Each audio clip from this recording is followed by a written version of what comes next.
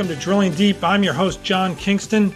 Drilling Deep is the FreightWaves Freightcast, where we drill deep into the food, or the liquid, I guess you would say, that make America's trucks go, and that's oil and diesel. And we also drill deep with a guest from the broader world of trucking and transportation. This week, we've got Pat Jones, whose organization is made up of all those toll bridges, toll tunnels, and toll roads that truckers ride on and pay for every day. He's going to be with us in a few minutes. But first, as we usually do, on to oil and diesel. We've talked the last few weeks about how much diesel there is in the world. That hasn't changed. We're going to skip that discussion today, though, except to note that while those big inventories are keeping prices in check, they haven't been enough to keep prices from falling forever.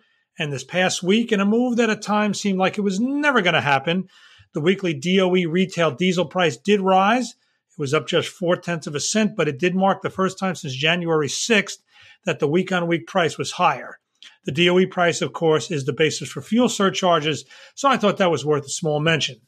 But let's talk about the other part of the oil business where trucking is impacted.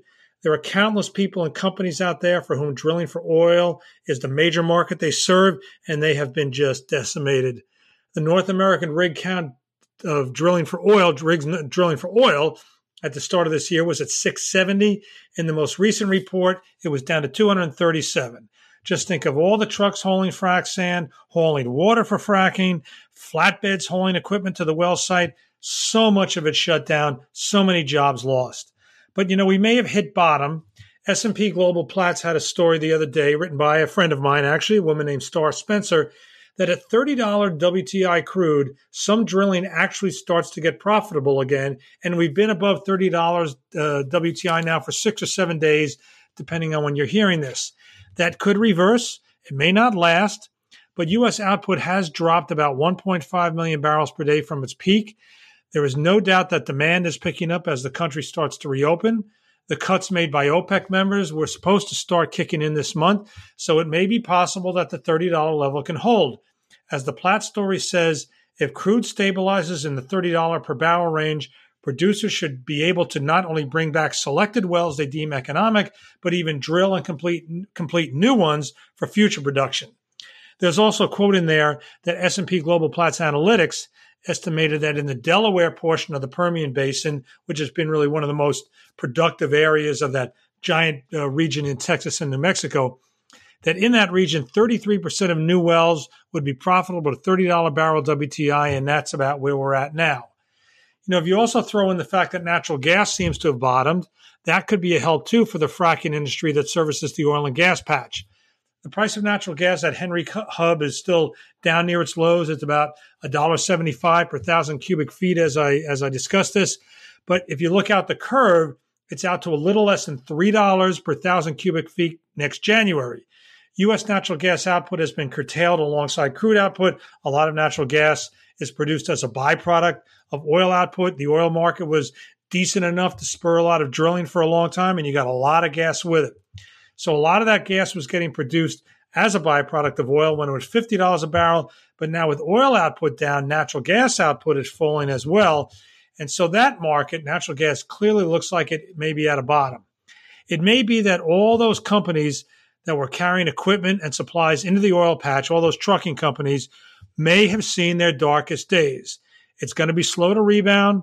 This is a capital-intensive industry, and the flow of capital going into it is going to be strained no matter what. We're not going to that situation of a year ago, 2 years ago, whatever kind of calendar you want to look, where banks just seemed ready to throw more money into these companies.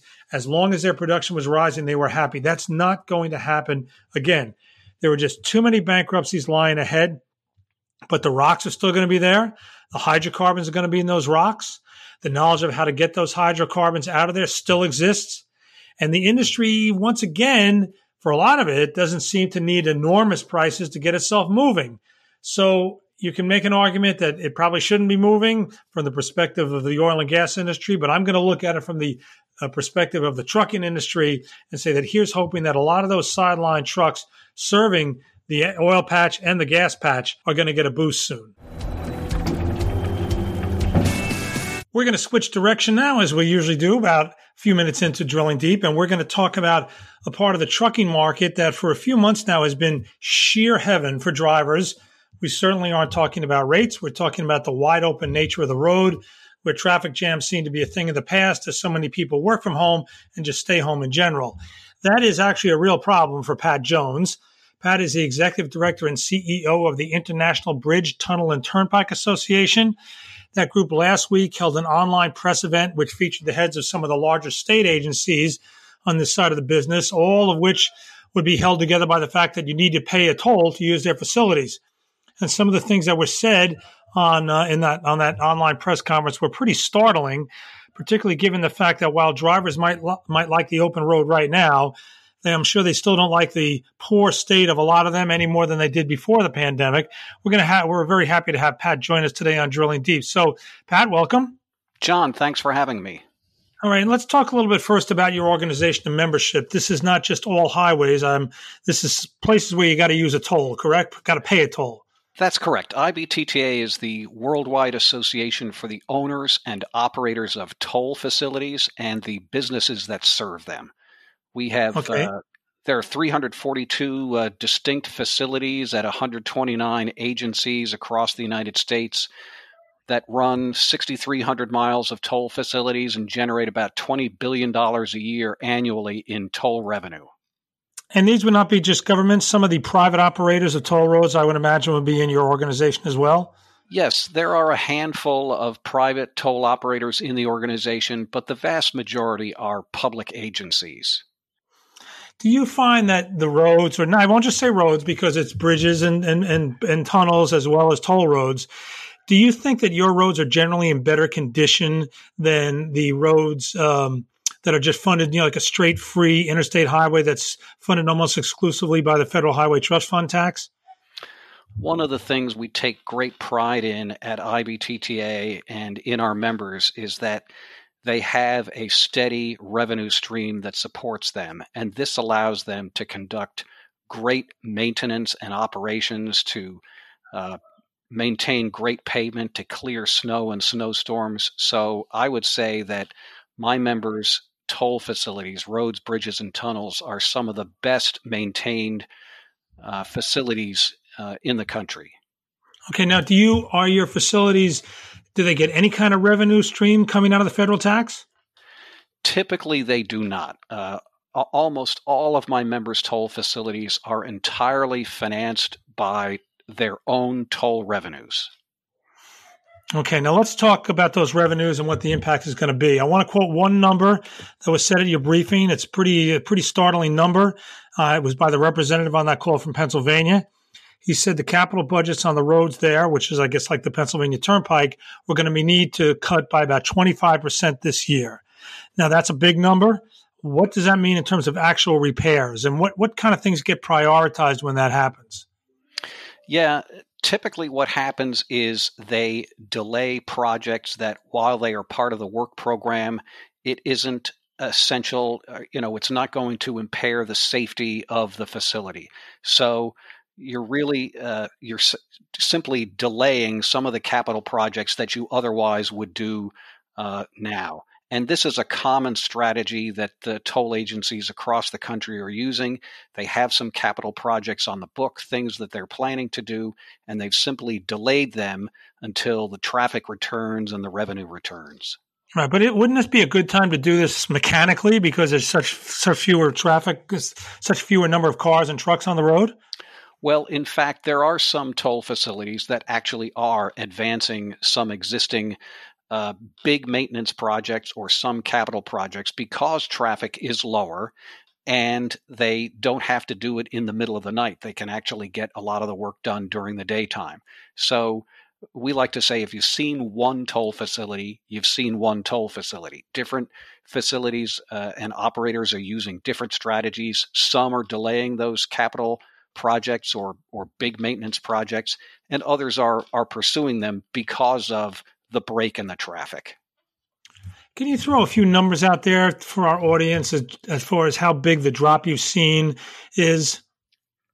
Sure. One of our members who talked during the virtual press briefing last week, the Transportation Corridor Agencies, they reported a drop in traffic and revenue of 70 to 80%. The State Road and Tollway Authority, which operates facilities in Atlanta, Georgia, they're expecting a 28% revenue loss in the fiscal year that ends June 30th. The E470 Public Highway Authority out in Aurora, Colorado, it's a beltway around Denver. They reported that their traffic was down 32% in March, and they have cut their general budget by 10% and their capital budget by 12% and are delaying projects a year or more. You mentioned the Pennsylvania Turnpike. It's cut its capital budget 25%. And in the case of New Jersey, the New Jersey Turnpike and the Garden State Parkway, they saw traffic drop 61% in the month of April. So lots of big drops in traffic and revenue, and a consequent loss in revenue and delay in capital projects. I can understand where you can cut your capital budget. What are the kind of cuts you can make in an operating budget for a facility that be one of your members? Well, it's possible to furlough some people. Operating budget, you're not going to cut it that much. Some of the facilities operate toll service or service plazas where you can get fuel and food, and truckers can rest. They've cut back some of the services there. You can't go into a restaurant, et cetera, to sit down for a hot meal. You can have takeout service. So some of those services are being reduced. But mostly what we're seeing is not so much a reduction in operations as a delay in capital projects or major maintenance projects. Toll roads and the whole idea of public-private partnerships has been very much a buzzword for a while. It's not just a buzzword. There are real projects that have been built, toll-only facilities that are designed to raise revenue and take, the only way to really finance some of these new roads by now. That was a trend really in a lot of places. I think back some of the toll roads I've been on near Austin, near south of Washington toward Richmond. And what's the future of them? On the one hand, you've got a lot less traffic out there. There's talk about that drop in traffic being somewhat permanent as companies allow more and more of their workers to stay home.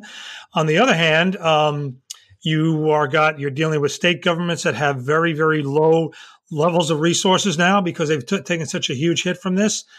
Was this good for toll roads or bad for toll roads' future? Well, getting to your point about public-private partnerships, this is a very common mechanism to build major infrastructure across the country. It's used in the tolling industry. And really what is happening here is you are transferring risk. You're making sure that the entity that's best able to manage the risk is the one that has the risk.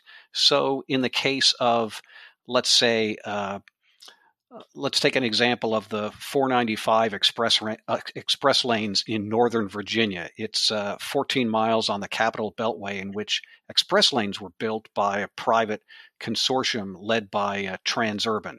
And what the private partner brought to the table was funding and the ability to collect tolls over a number of years into the future. And so the private partner is bearing the traffic and revenue risk. This is a risk that the state of Virginia did not want to absorb.